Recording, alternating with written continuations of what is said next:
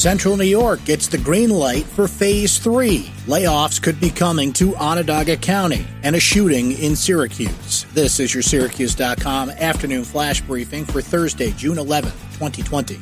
I'm Brent Axe.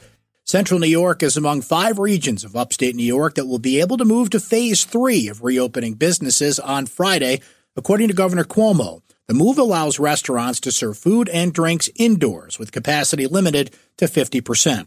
Tables inside and outside of restaurants must be spaced 6 feet apart, and restaurant staff will be required to wear masks at all times. Spas, nail salons, tanning salons, cosmetologists, and massage therapists can also open under Phase 3 of the reopening plan. Cuomo cautioned business owners to follow the state's health guidelines and rules for social distancing as they reopen from the 3-month shutdown caused by the coronavirus pandemic. Onondaga County Executive Ryan McMahon has set in motion a plan to lay off at least 200 county employees in an emergency move to deal with an escalating budget crisis. The layoffs would come in the wake of the county's decision to buy out 163 employees with early retirement incentives, of $5,000 per worker.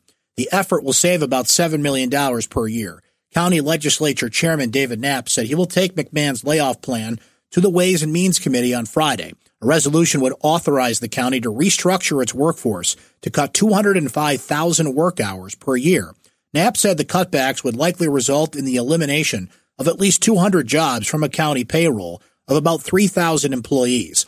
The layoffs would save the county about $5.8 million for the rest of this year.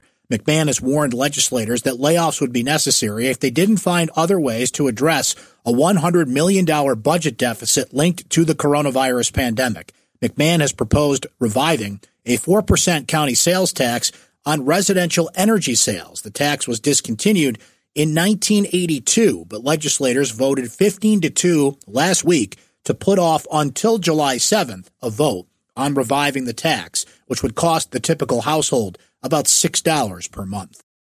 A man with a gun was shot by a Syracuse police officer earlier Thursday on the south side, police said. The shooting happened around 5:15 a.m. on Mark Avenue. Officers were responding to a report of gunfire in the area.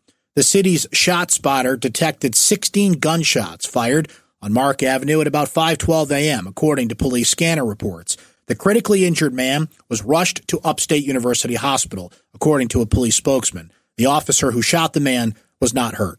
There were no reports of injuries to any officer involved at the scene. Calling all true crime podcast fans, Syracuse.com's newest podcast series, The Condemned, combines local history with the fascination of true crime stories. The Condemned podcast tells the stories of 5 men, each sent down the last mile to be executed in a machine invented in upstate New York, the electric chair.